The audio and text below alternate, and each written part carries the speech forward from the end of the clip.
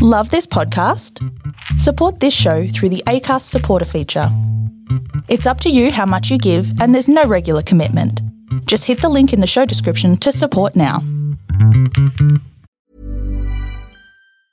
A lot can happen in 3 years, like a chatbot may be your new best friend. But what won't change? Needing health insurance. United Healthcare Tri-Term Medical Plans, underwritten by Golden Rule Insurance Company, offer flexible, budget-friendly coverage that lasts nearly 3 years in some states. Learn more at uh1.com. There is a story for everyone here, because every story matters. Welcome everyone to this Storybox. This is the place to be if you are a lover of stories, learning new and interesting things, and if you want to grow abundantly. My name is Jay Phantom, and I believe it's my purpose to help you realize your worth and become the greatest and best version of you possible. I am grateful that you're here today. Now let's journey into this Storybox together and hear more about whose story will be unboxed today.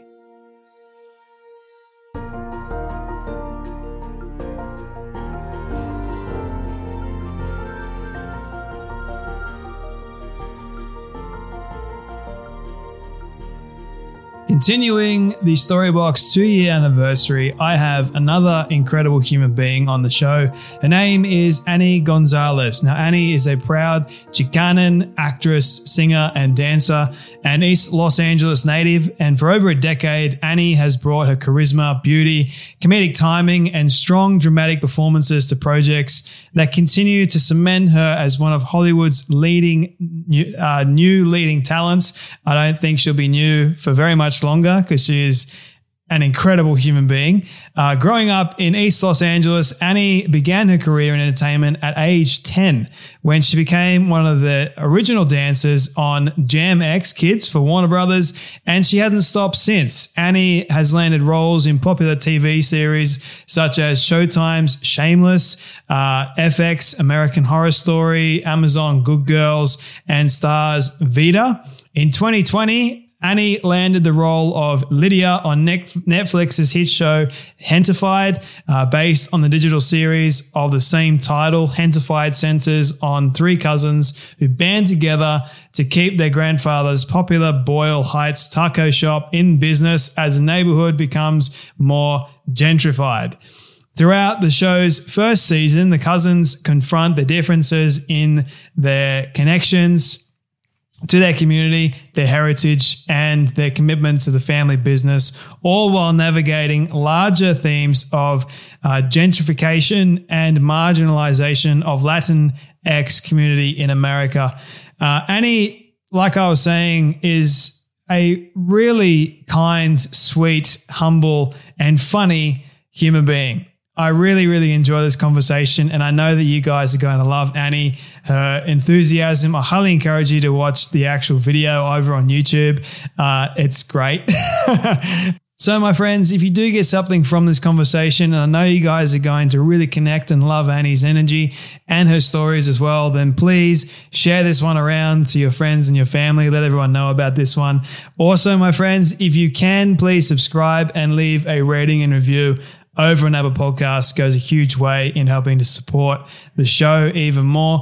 But my friends, you know what time it is. Once again, it is time to celebrate the 2-year anniversary of the Storybox as we journey into the Storybox today and listen to the incredible wisdom, the advice, and the story of none other than my friend and the incredible human being, Annie Gonzalez. Thank you so much. Thank you for having me here. I'm so excited to be able to talk to you. I'm excited to have you here, and I apologize in advance if I butchered the I can't say it now. You can say what? I'm going to teach you. It's super easy, okay? Go for it. Chicana. There it is. You know what? It got twisted on my tongue, but you helped me out there. Appreciate it. Yeah, right here. Right from the heart. Thank you so much for that.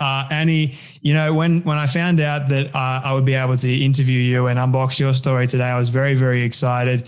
The very first question that I do want to ask you, you've listened to my podcast, you kind of already know what's coming, so you've had a little bit of time to prepare. But what does success look like for you? You know, that's one of my favorite questions because I always just like throw people off with my answer. So I've been in this industry now since I was about 9 years old. So almost 20 years we're coming up on.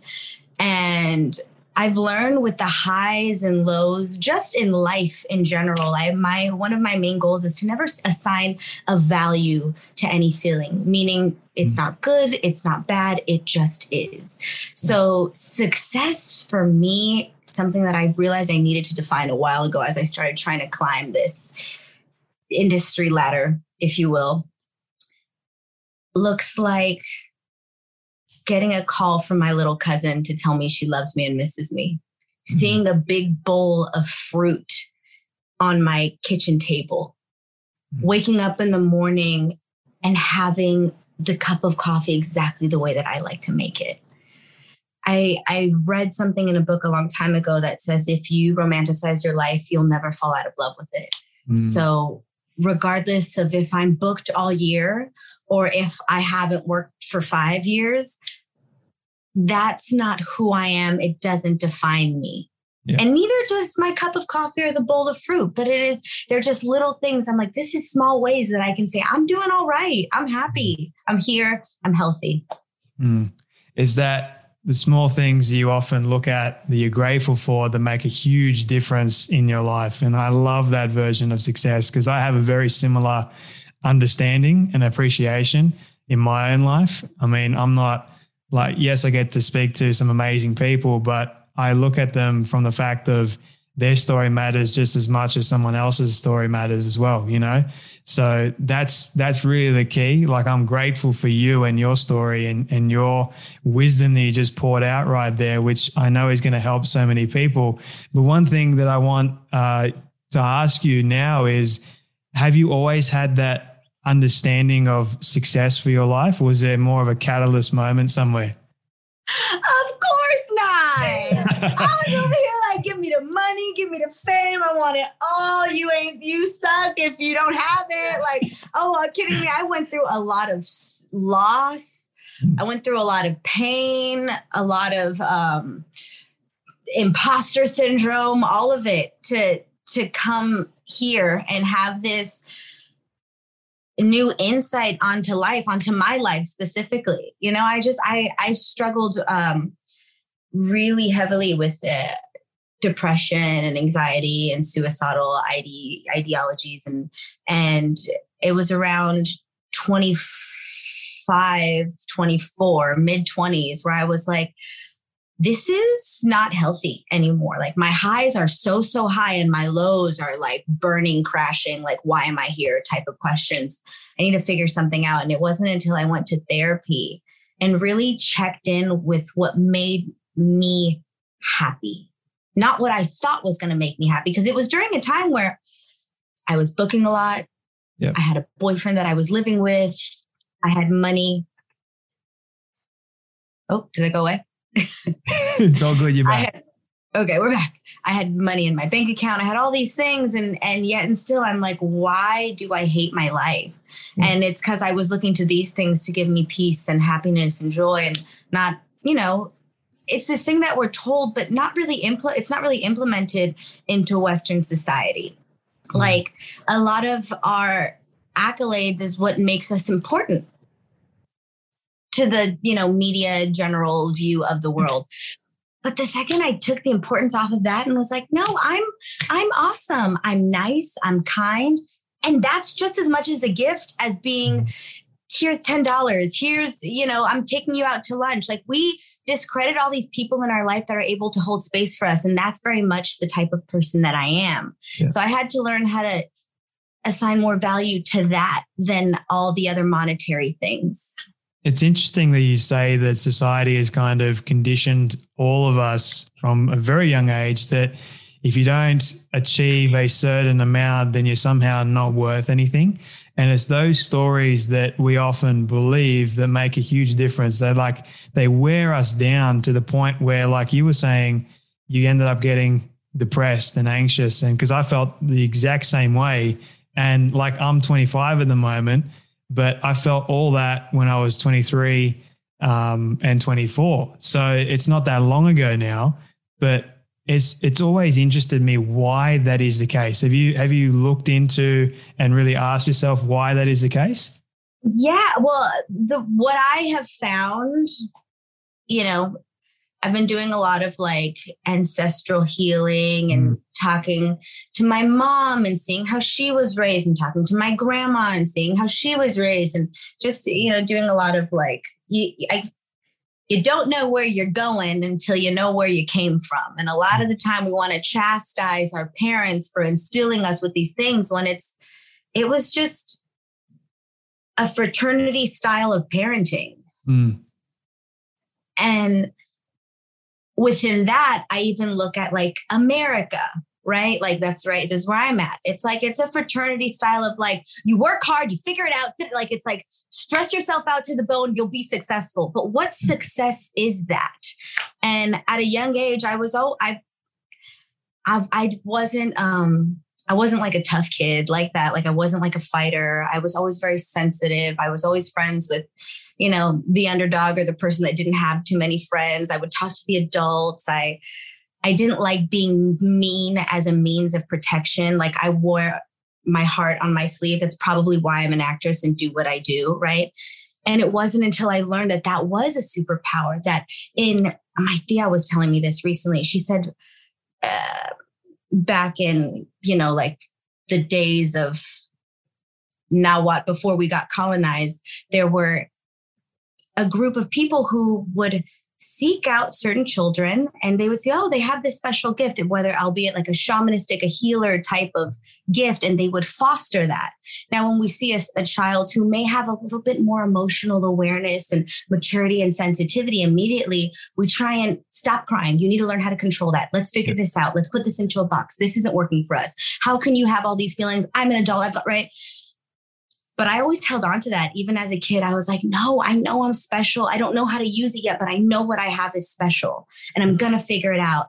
And then I saw that my mom had that, but no one told her how to use it. No. My grandma had that. She never had the language.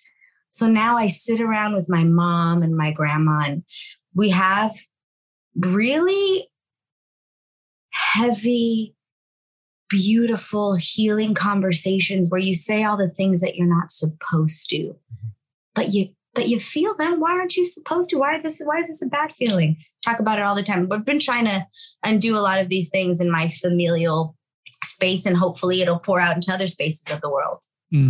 I was very much like you, the empathetic sort of person, and I don't shy away from that now. I embrace it. And I think it's important that you embrace that side of who you really are. And I like how you said, you don't know where you're going until you know where you came from. I love that. So speaking about where you did come from, whereabouts, how did you grow up? Was it an easy upbringing? Tell me how you grew up. There was a lot of love in my household, a lot of love. Sometimes, misplaced anxiety and anger as well. There was just a lot. I was always very heightened. I feel like everybody did their best with the tools that they had. I didn't grow up with my dad in the household. My mom grew up in an abusive household, and she grew up with a lot of resentment, pain, and shame. So those are difficult lenses to look out of when you're trying to create love for your child. It becomes that fraternity mentality. But so much love. And also at a young age, had a lot of loss. My mom is the youngest of 3 girls, and her 2 older sisters passed away from breast cancer. So imagine being the baby of the family, your big sisters who were almost like my mom's growing up, because they had a very big hand in raising me. One passed when I was 16 and the other when I was 18. And it barely feels like now, almost 10 years later, after both of them, that we are finding healing and understanding and love and creating what this version of our family looks like. But a lot of strength, a lot of survival growing up. I had a beautiful childhood for the type of person that I was meant to be. Yeah. And did you always want to become an actress, to do the kind of role that you're doing at the moment? my whole life. My mom loves to tell this story. Ever since I was a little girl, I've always known what I wanted to do. So I'm 6th generation American. You ever heard that phrase, we didn't cross the border crossed us? Yes. Legit. That's my family. Like 6th generation here, born and raised in East LA. So I didn't grow up with the concept of like, I can't make it because I'm a brown woman. And like, I didn't even understand what that was. So, and I was never fed that. So I grew up watching people like Barbara Streisand and Bette Midler and being like, that's me right there. Jane Fonda, like, what's up, girl? That's my Thea. Like, I could do that. Like, they're doing it. They look like me. I didn't understand that concept. Yeah. So my whole life, my mom would come in and sit on my 1st grade class because the teacher would say that I would daydream a lot. She came in one day and I guess I didn't know she was there and I'm sitting and I'm daydreaming. I'd like to call it early manifesting. And love it. I would sit in class, not paying attention. She'd come up to me. She's like, Annie, what are you doing? Why? Like, what do you think? I'm like, I'm daydreaming what I'm going to be when I get older. And she's like, well, what's that? One day when I'm a famous movie star, singer, actress, dancer. And she's like, okay, cabrona, well, movie stars need to learn how to read. Get your ass in them books. That was the mom Latina I had. mothers. And I love her for it. Oh, I love Latina mothers. Right? They're so charismatic. My mom especially, a character. I can imagine already. I dated 2 Latinas in the past, and I know what you mean by that. My goodness. There's, we yes. got time. Everybody thinks we ain't gonna do it right. We got to do it right and twice as good, twice as fast. Let's go. Like, yep. Yeah, it's bringing up a lot of memories for me, like looking at that. But for you, Annie, understanding who you really were and your identity and navigating through that in the kind of culture environment that you were in, how did you go about navigating through that so you knew who you were and you were able to sort of, I guess, for lack of a better term, break in to this industry? So how did I use who I knew who I was to break into the industry? How did you find more or less who you were first and foremost? How did you find your identity? And how did that help you, knowing who you really were?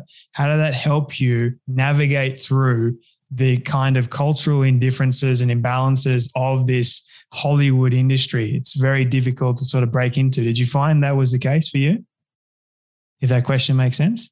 No, I hear you. I'm trying to think about, because some things I think, ignorance is bliss. I think because I didn't grow up with thinking that I had to face adversity, I almost didn't maybe I'm sure I did, but I was like, no, you're not going to put this in my way and I'm not going to see this as a block. How dare you? If there's going to be a block, that's not going to be it. I will get in my own way. You're not going to tell me because of my skin color, because of my gender, because of my ethnic background, I'm not just as good, just as capable, just as smart, just as entertaining, just as well-rounded as any other person out here. Yeah. And I know, and I understand that may even be a sense of there's a lot of privilege within that statement that I have made right now. I completely acknowledge and embody that. And I say this in every interview or anybody that asks that type of question. I know that that's a privilege to not have been, to not have had that in my subconscious experience throughout my life. I think a lot of it is like, you tell me where you're from.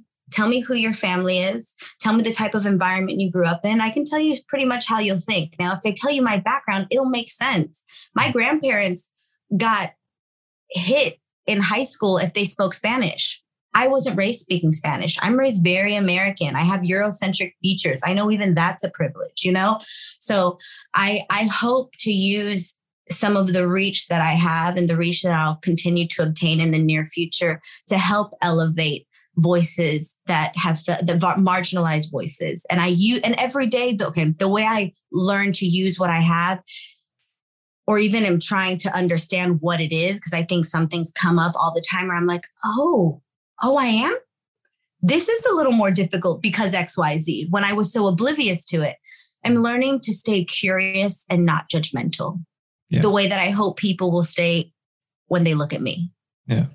I think that's very important. The non-judgmental attitude that somehow gets really missed in society. It's always amazed me how we look at people and we judge them from the outward appearance, and we never, oftentimes the first reaction is obviously the outward, but we never go further. We never ask them any deep and meaningful questions, which is at the core, that's the essence of a human being, I really believe. So I want to go deeper and unbox your essence a little bit more. And you mentioned that you did go through depression and some very difficult times. I would like to ask you, would you be comfortable with sharing some of those stories for us and what you learned as a result of going through those experiences? Yeah. There was a specific moment. So during that time that I had spoke about where like everything was dandy and I should be happy and all of this, I had realized I'd felt so much resentment towards my parents. And again, I wasn't curious. I was judgmental. Yeah. And I went into therapy and I didn't realize something that she brought to my attention was I was talking to her about health. Like, what's healthy, right? Like, you think you do the right thing. You try and be kind. You try and lead with love. I'm giving my mom, my dad, whoever, whatever this, this person, this entity, because it's never them, right? It's the idea that you paint onto these people. And I'm like, I'm doing all these things. I'm trying to give and I'm being nothing. And I still feel like no one's there for me. And she's like, so there's someone who can be really selfish and there's someone who's really, really giving. Health is somewhere in the middle. Yeah. If you're on either side of the spectrum, you are not living in health. And one thing that she used for me specifically, because once I stick my mind to something, I'm like, oh, I'm going to achieve that. She's like, you need, yeah, right. It's like, and so something that she brought to my attention was like, stop rushing into health. Just because you cognitively understand this information doesn't mean you're going to apply it right away. It's been 7 years now that I've been in therapy. Four to 5 years now that I've been in therapy, and I'm barely applying some of the things that I cognitively understood 4 years ago. And the thing that triggered me was I remember feeling like I just wanted to escape. And that's when the ideologies of suicidal thoughts had came in. And I was like, I love life. Why do I want to leave so bad? It's not that I want to end my life. I just want a completely different one. I would love to, right? I wish my parents weren't my parents. I wish no one knew who I was. I wish I could start and feel I wish I could start to live life the way that I feel it, the way that I feel in my heart. But every time I do, people try and push me back to all of these thoughts, right? So I started going to therapy and I was able to start to unravel them. I was able to finally give some language to these big thoughts and feelings that had been passed down to me for generations that I realized wasn't even my burden to bear because it came from my parents. And you know what? It wasn't their burden to bear either. I was in survival mode and I finally was at a moment in my life where there was stillness and I didn't have to survive anymore. And then all the traumas, all the pain, all the things that I had shoved down in the process of surviving came surfacing up. And I was like, oh, this is an opportunity. You know how they say, God's testing me, the universe is testing me out, right? It recently came to like, the universe is consciousness. Consciousness, if you're connected to source, is a healthy space to be in. Yeah. So the universe isn't testing me. The universe doesn't want me to fail. It's allowing me to show up as who I say I am. Well, who do I say I am? I'm a boundary setting, honest, confident, smart, self-sufficient, flawed, adaptable human. Okay, I can show up as that. So even faced now with adversity, there's times where people that I love, we hurt people sometimes on accident, just with, throwing our own stuff out of the way. Someone gets hit by the debris of our lives, right? Mm. I've learned to respond and not react. Listen, I did not come to this where I'm at now. It was not easy. I could definitely be I'm trying to not curse too. So I'm trying to find different words. It's really hard because I really want to say a bad word. It's all good. Be yourself. It's all good. I'm just trying to show up as who I say I am, because I know what the other feels like, because I've been there. Jealousy still comes up. Now it's just the way that I process it. I've learned not to say like being jealous is bad. No, being jealous is showing you that there's something there that you haven't tended to. Let's figure it out. Yeah. I'm not going to feel bad for who I am anymore and the way I process things. It might show you like, there's a different way to I may not process the way she processes, and that's okay, but I can find my own version of whatever that is. Yeah. I love that. Just be your authentic self. Don't be someone you're not. I find that, I don't like the term fake it till you make it, because it is instilling in people the idea that it's okay to be fake. It's okay to not be who you really, really are. It's okay to be something that you're not for a long period of time. And obviously people have disagreed with me on this front, but I ultimately believe in my heart of hearts that if you show up and if you know 100% who you really are without a shadow of a doubt, and you got to go deep and you got to unpack a lot of things. You got to ask yourself those difficult questions. And that's important because that helps you find who you really, really are. And that also helps you to live in integrity and not lie to yourself, which is going to bottle down even more negative emotions that it's not even funny. And the more you bottle down inside, the worse it's going to get. People get stuck, they get depressed, and they have suicidal tendencies. And you know what? I was exactly like you, Annie, exactly like you. Felt the exact same way. And I actually attempted to end my life. That's how dark I got. And if your story, Annie, and if my story too, if that can help someone else that is facing the same scenario that we faced, and in some cases we're still facing today, if they can understand it, and if they can use some of the things that we have learned and we're sharing, then who are we to not share it? You know what I mean? Yes, 1000%. I think because the truth is none of this information is ours to begin with at all. Like anything that you have thought, that any beautiful idea you've came up with, it doesn't belong to you. Any beautiful idea that I've come up with or thought that I've had, it's not mine. It's ours. This is how we grow. Having the impetus to change your mind. If you thought something 2 weeks ago and you have 2 more weeks of information, you're allowed to go to someone and be like, actually, I like your idea better. And that be okay. Yeah. The freedom that we get to have there, right?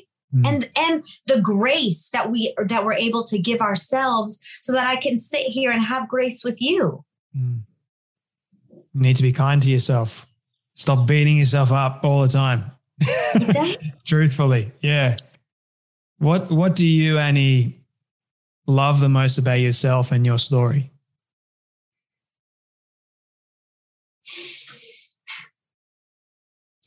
I love the joy that I've been able to find and create throughout these ups and downs. I love how I'm able to see the win or the lesson in every loss. I know that's not easy to do, and it's something that I've definitely built up a tolerance for, but I'm so grateful that that's in my repertoire. It's in my arsenal now, that when I need it, I'm like, okay, there's a loss here. Did you learn a lesson, Annie? Yes, I learned a lesson. All right, well then it's not a loss. I think that's a win. We can do something different next time. What has been your most vulnerable moment in your life, Annie? The most vulnerable moment in my life. Ooh, I'm gonna get emotional.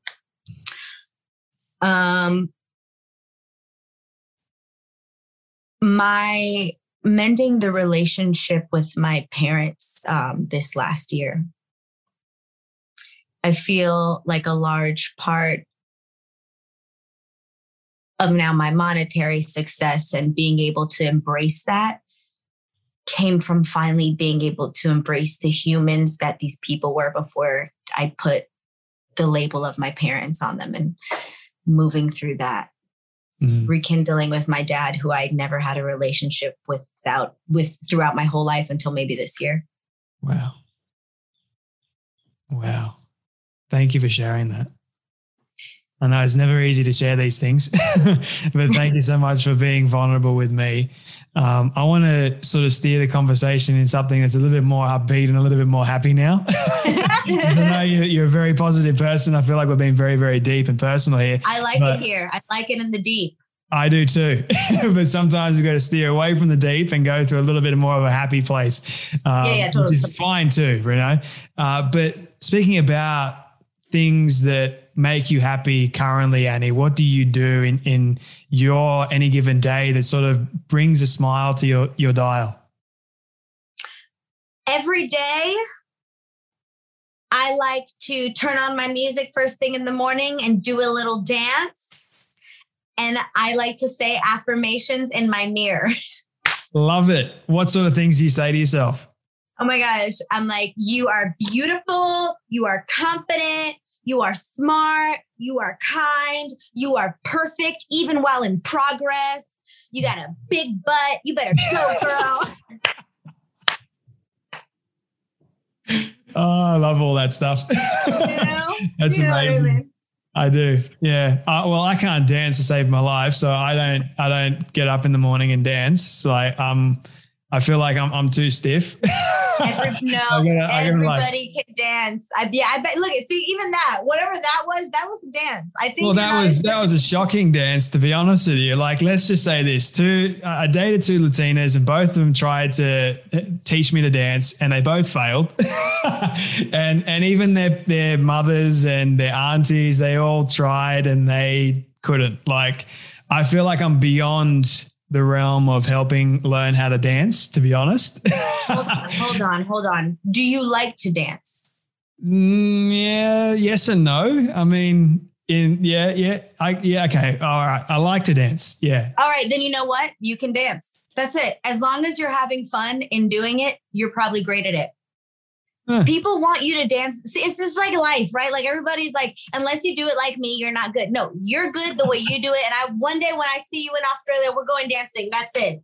All right. I'll take you up on that. Or if I go to LA, you're going to have to teach me how to dance. Maybe you might be able to succeed where others have failed. There we go. Because I'm curious and not judgmental. You're welcome. I like that side of things.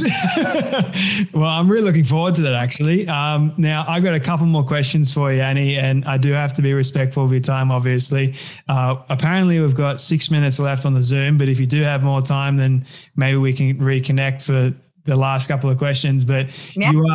You are an actress. You are very charismatic. You're very passionate. You do a lot of activism for, I believe, is the Latin American culture and all those sort of things. But I wanted to sort of ask you, how did you what was the first ever role that you got in Hollywood, if I can ask that question?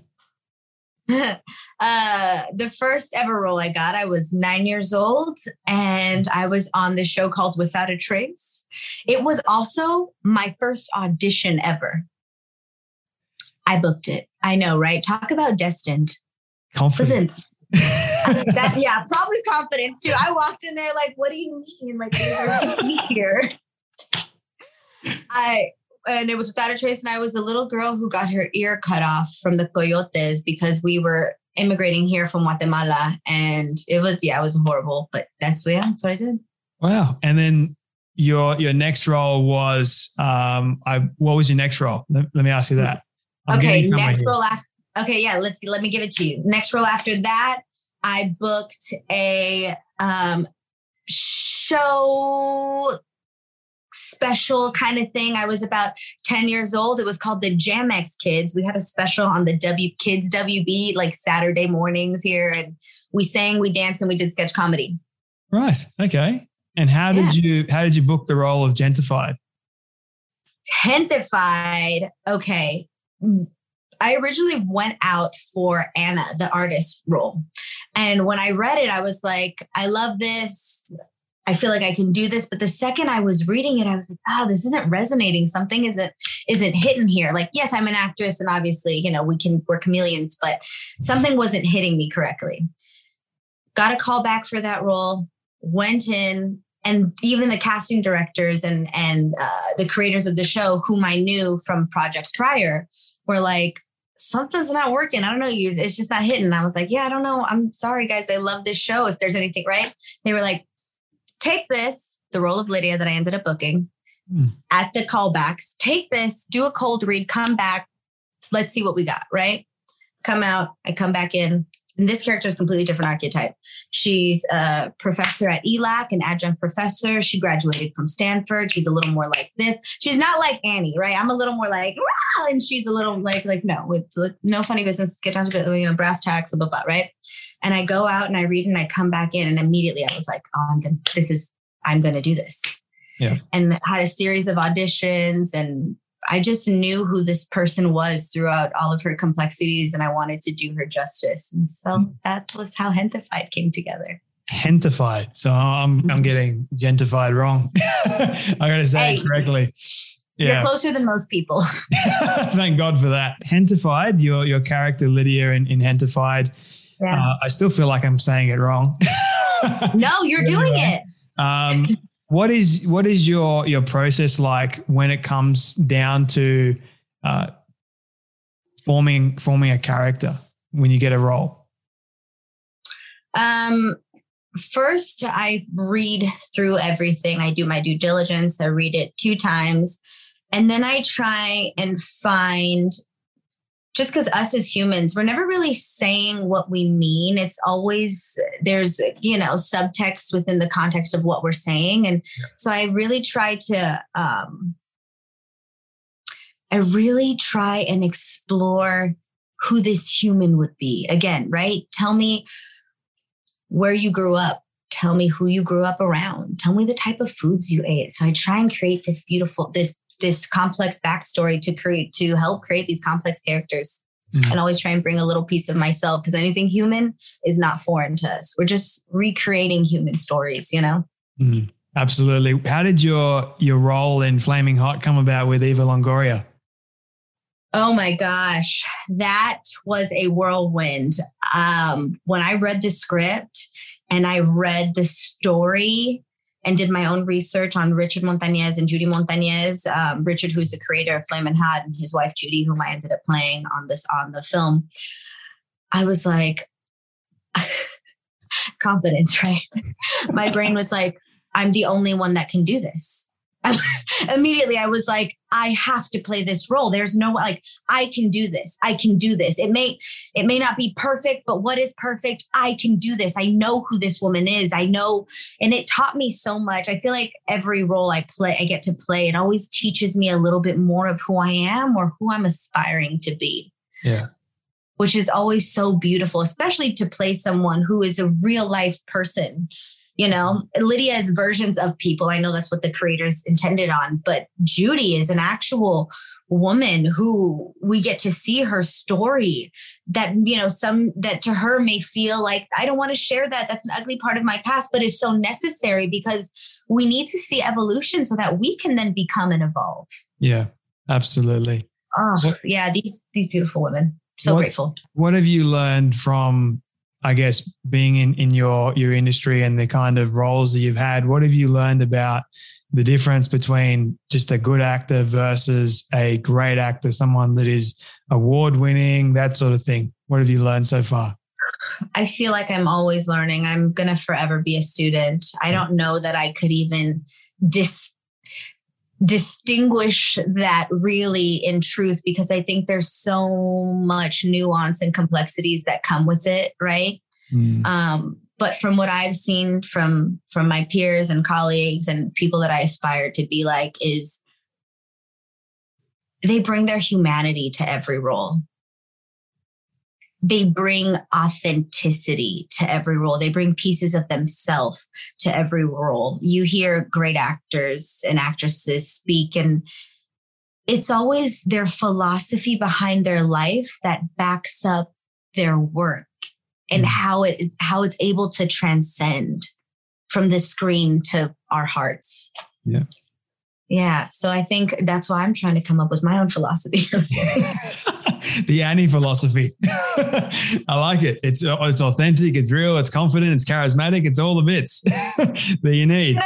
So have you had any challenging days on set at all? That like, this is not happening for me. I just need to take a break. Have you had any of those days?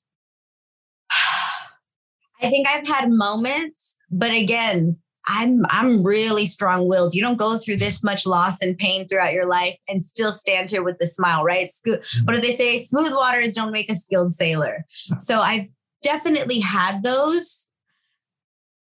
And luckily I've had a really strong support. Something that I pray for, manifest, and speak into the existence always is everyone around me wants to help me get to the next space that I'm trying to occupy. Everyone around me is only propelling my highest good. Everyone around me. So even when I have those moments, I always remind myself that I am abundantly protected by the universe. So there's always someone or something that comes in that gives me that extra little nudge that I didn't realize I needed. And I'm like, okay, I'm here. I'm dropped in.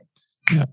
You're setting me up for this. Like you mentioned it earlier, but you mentioned it again, the idea of manifesting.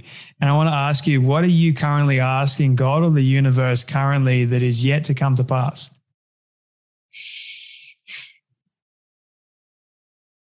I'm always hesitant on how to phrase this because I do feel like a lot of my life has been, not like I'm this, figure, this deity, not in that way, because I think we're all placed. I'm no more special than anyone on this planet at all. This is just my special mission, right? We all have our own special missions. And I think my special mission is to help people look into themselves a little deeper. I'm not giving anyone any more information that they haven't already had. I think the way that I'm able to convey it, the language that I use, it's a lot more palpable for everyone to understand versus when you hear it from someone who is, a literary scholar or has a PhD, it feels very intimidating to want to do the work into self. So I'm always asking God, the universe source, to use me and give me these lessons so that I can help share them with the world. Because I feel like that's a large part of my purpose. Let me give you a little more insight into who you are. I'm just your mirror. So whatever you see in me in this present moment, whether it's, I love her, she's so funny, she's so charismatic, she's so awesome, or she's annoying, she talks a lot and she has a big head and she's a little too confident for her own britches, right? That's just a reflection of you, baby. And I am happy to be that for you. So as long as I can be an honest reflection for you, for myself, for everyone, I can be open. Use me, God, however you need to. Use me, source, however you need to. Use me, universe, however you need to. And I will always make sure to have my main moral compass of love and joy. Yeah, I have a similar prayer that I pray every single night and even in the morning too, actually, because I want that same, I believe that God has given me a purpose already to help others realize they are worth something in society. So I need him to guide me in this ever evolving and crazy world and life that we are in. And, I really believe that he's got me here for a plan, and whatever that is, I'm excited to see what it is. Same for you. I really believe that he's taking you in some amazing, amazing places right now for you to shine your light with the world, which the world needs. So how amazing is that, right? I'm so grateful. I got some beautiful news last week, and I just sat there and cried in gratitude because I know I don't deserve anything, but I will work my hardest to keep being here. I will work with love and joy. I will always remain teachable. I'm, like I said, a forever student. And that's why I know I have a purpose, and I know it constantly shifts and it mutates and it grows and it gets smaller and the ebb and flow of life. That's why I'm like, I'm not married to an idea of what I need to be. Today, right now on your podcast, I'm an actress. I'm an actress and a mental health advocate. In 5 years, I might just be a producer. Shoot, who knows? I may be a writer. I may be a teacher of literature. I don't know, but I am open. I love that. Annie, I got 2 final questions for you, if you don't mind. This one's more of a fun question. What would you say has been the weirdest food combination you've ever tried? Listen. That's the wrong question. All right. I'm a little pothead. So sometimes late at night, I'm like, what's this? Weirdest food combination? I don't know. Okay. Maybe this isn't weird. Okay. No, it's not weird. Or maybe it is weird. I don't know. Okay. Just say it. I just like food. So like I'll mix everything. Like I made waffles, sweet waffles with like sausage, avocado, and cheese the other day. Sometimes I'll eat cereal, but no milk in there, just peanut butter. Yes. Yeah, I do the same thing. Okay, see, they're not weird. See, no, right? No, we're not weird at all. Yeah, no, it's fine. No, cool. I actually have ice cream with peanut butter on it, and then I get like macadamia nuts and walnuts, and then I just all the things. And I used to put Milo on it. Don't know if you know what Milo is. It's like this. I don't. You don't? Oh man. When you come to Australia, you got to experience Milo. It's good stuff, but it's kind of like this malt kind of flavor to it, chocolate malt flavor. So you put it all over the ice cream and it mix it all together, and it tastes it's beautiful. But you know what I miss the most? What? Empanadas. But they were the sweet kind of empanadas. They had like cheese inside them, and you cover the top in sugar. Oh, heaven on earth. Yeah. Problem. Yeah. So good. Problem. Not good for my waistline, but anyway. But Annie, it's been an absolute joy and a pleasure speaking to you today. My final questions for you. You already know what's coming, so hopefully you've had time to prepare for this one. But it's a hypothetical question, so I want you to imagine with me for a moment that you've been able to reach the age of 100. All your friends and your family have decided to put together a film for you of everything you've ever said and everything you've ever done. Don't ask me how in the world they got it all. We'll just call it magic for the sake of argument. But they've been able to get it and show it to you on your 100th birthday. What do you want that film to say and to show about your life? I want it to say and show that I did my best, that I had fun, that more than anything, the people around me felt the love that I was trying to give them, that I was honest,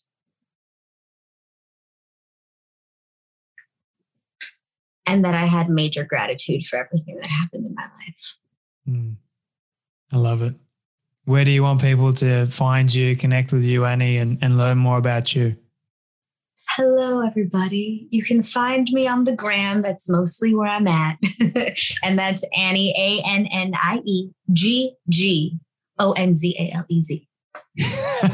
I'll make sure everyone knows where you are. But Annie, thank you so much for your time today, your story, your light, your enthusiasm for being here today, and for just sharing space with me on the Storybox podcast. I really, really do appreciate you. Thank you so much.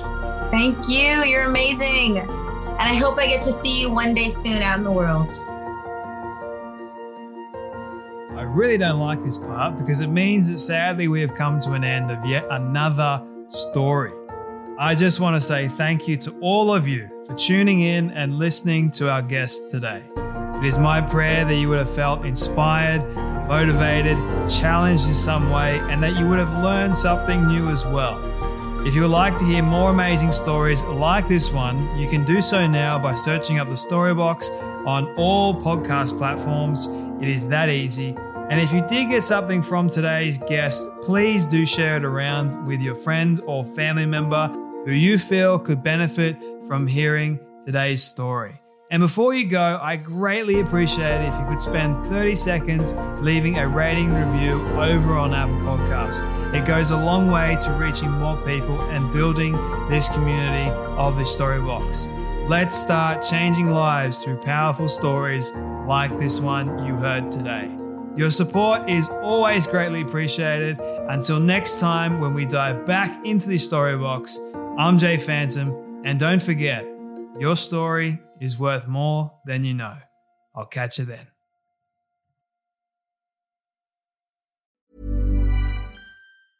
Mom deserves the best, and there's no better place to shop for Mother's Day than Whole Foods Market. They're your destination for unbeatable savings, from premium gifts to show-stopping flowers and irresistible desserts. Start by saving 33% with Prime on all body care and candles. Then get a 15-stem bunch of tulips for just $9.99 each with Prime. Round out Mom's menu with festive rosé, irresistible berry chantilly cake, and more special treats. Come celebrate Mother's Day at Whole Foods Market.